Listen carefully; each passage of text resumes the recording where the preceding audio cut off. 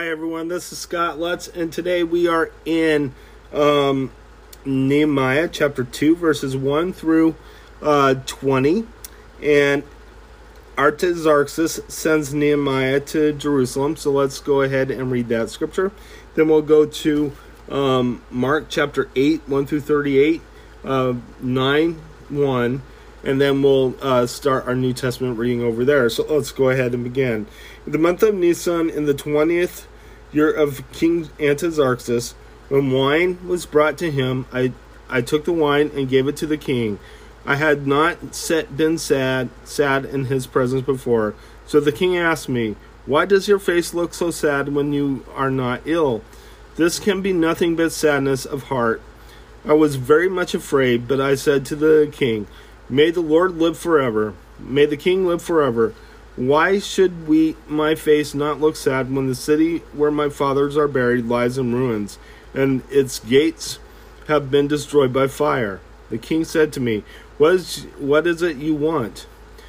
Then I prayed to the God of heaven, and I answered the king, If it pleases the king, and if your servant has found favor in his sight, let him send me to the city in Judah where my fathers are buried, so that I can rebuild it." Then the king, with the queen sitting beside him, asked me, "How long will your journey take, and when will you be back?" It pleased the king to send me, so I set a time. I also said to him, "If it pleases the king, may I have letters to the governors of Trans-Euphrates, so that they will provide me safe conduct until I arrive in Judah. And may I have a letter to Asaph, keeper of the king's forest, so he will give me timber to make beams for the gates of the citadel, by the temple of the city wall, and for the residence I will occupy." And because the gracious hand of my God was upon me, the king granted my request. So I went to the governors of Trans-Euphrates and gave them the king's letters. The king had also sent army officers and cavalry with me. When Sanballat the Horonite and Tobiah the Ammonite official heard about this, they were very much disturbed that someone had come to promote the welfare of the Israelites. Nehemiah inspects Jerusalem's walls. I went to Jerusalem, and after staying there for 3 days, I set out during the night with a few men. I had not told anyone what my God had put in my heart to do for Jerusalem. There was no mounts with me except the one I was riding on. By night I went out through the valley gate toward the Jackal Well and Dung Gate, examining the walls of Jerusalem, which had been broken down, and its gates, which had been destroyed by fire. Then I moved on toward the fountain gate and the king's pool, and there was not enough room for my mount to get through. So I went up the valley by night, examining the wall. Finally I turned back and re-entered through the valley gate. The officials did not know where I had gone or what I was doing, because as yet I had said nothing to the Jews or the priests or nobles or officials or any others who would be doing the work. Then I said to them, "You see the trouble we are in. Jerusalem lies in ruins, and its gates have been burned with fire.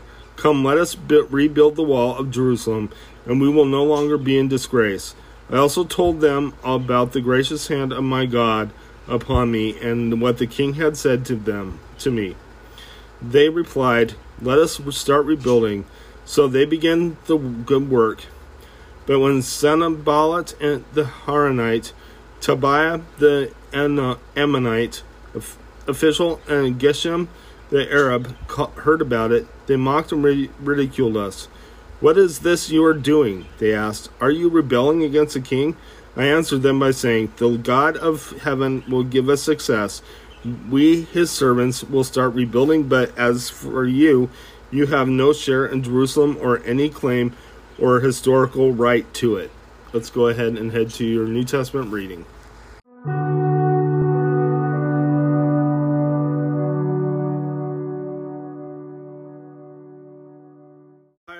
This is your New Testament reading. Today we are in Mark chapter 8, 1 through 38, and then we'll end with starting with Mark 9, 1. So let's go ahead and read the scripture. Jesus feeds the 4,000. During those days, another large crowd gathered, since they had nothing to eat. Jesus called his disciples to him and said, "I have compassion for these people. They have already been with me 3 days and have nothing to eat. If I send them home hungry, they will collapse on the way, because some of them have come a long distance." His disciples answered, But where in this remote place can anyone get enough bread to feed them? How many loaves do you have? Jesus asked. 7, they replied. He told the crowd to sit down on the ground. When he had taken the 7 loaves and given thanks, he broke them and gave them to his disciples to set before the people, and they did so. They had a few small fish as well. He gave thanks for them and also told the disciples to distribute them. The people ate and were satisfied. Afterward, the disciples picked up 7 basketfuls of broken pieces that were left over. About 4,000 men were present, and having sent them away, he got into the boat with his disciples and went to the region of Dalmanutha. The Pharisees came and began to question Jesus. To test him, they asked him for a sign from heaven. He sighed deeply and said, "Why does this generation ask for a miraculous sign? I tell you the truth, no sign will be given to it." Then he left them, got back into the boat, and crossed to the other side. The yeast of the Pharisees and Herod. The disciples had forgotten to bring bread, except for 1 loaf they had with them in the boat. "But be careful," Jesus warned them. "Watch out for the yeast of the Pharisees and that of Herod." They discussed this with one another and said, "It is because we have no bread." Aware of their discussion, Jesus asked them, "Why are you talking about having no bread? Do you still not see or understand, or your hearts hardened? Do you have eyes but fail to see, and ears but fail to hear? And don't you remember when I broke the 5 loaves for the 5,000? How many basketfuls of pieces did you pick up?" 12, they replied. "And when I broke the 7 loaves for the 4,000, how many basketfuls of pieces did you pick up?" They answered, 7. And he said to them, "Do you still not understand?" The healing of a blind man in Bethsaida. They came to Bethsaida, and some people brought a blind man and begged Jesus to touch him. He took the blind man by the hand and led him outside the village. When he had spit on the man's eyes and put his hands on him, Jesus asked, "Do you see anything?" He looked up and said, "I see people. They look like trees walking around." Once more, Jesus put his hands on the man's eyes. Then his eyes were open, his sight was restored, and he saw everything clearly. Jesus sent him home, saying, "Don't go into the village." Peter's confession of Christ. Jesus and his disciples went on to the villages around Caesarea Philippi. On the way, he asked them, "Who do people say I am?" They replied, "Some say John the Baptist, others Elijah, and still others one of the prophets. But what about you?" he asked. "Who do you say I am?" Peter answered, "You are the Christ." Jesus warned them not to tell anyone about him. Jesus predicts his death. He then began to teach them that the Son of Man must suffer many things and be rejected by the elders, chief priests, and teachers of the law, and that he must be killed and after 3 days rise again. He spoke plainly about this, and Peter took him aside and began to rebuke him. But when Jesus turned and looked at his disciples, he rebuked Peter. "Get behind me, Satan," he said. "You do not have in mind the things of God, but the things of men." Then he called the crowd to him along with his disciples and said, "If anyone would come after me, he must deny himself and take up his cross and follow me. For whoever wants to save his life will lose it, and whoever loses his life for me and for the gospel will save it. What good is it for a man to gain the whole world, yet forfeit his soul? Or what can a man give in exchange for his soul?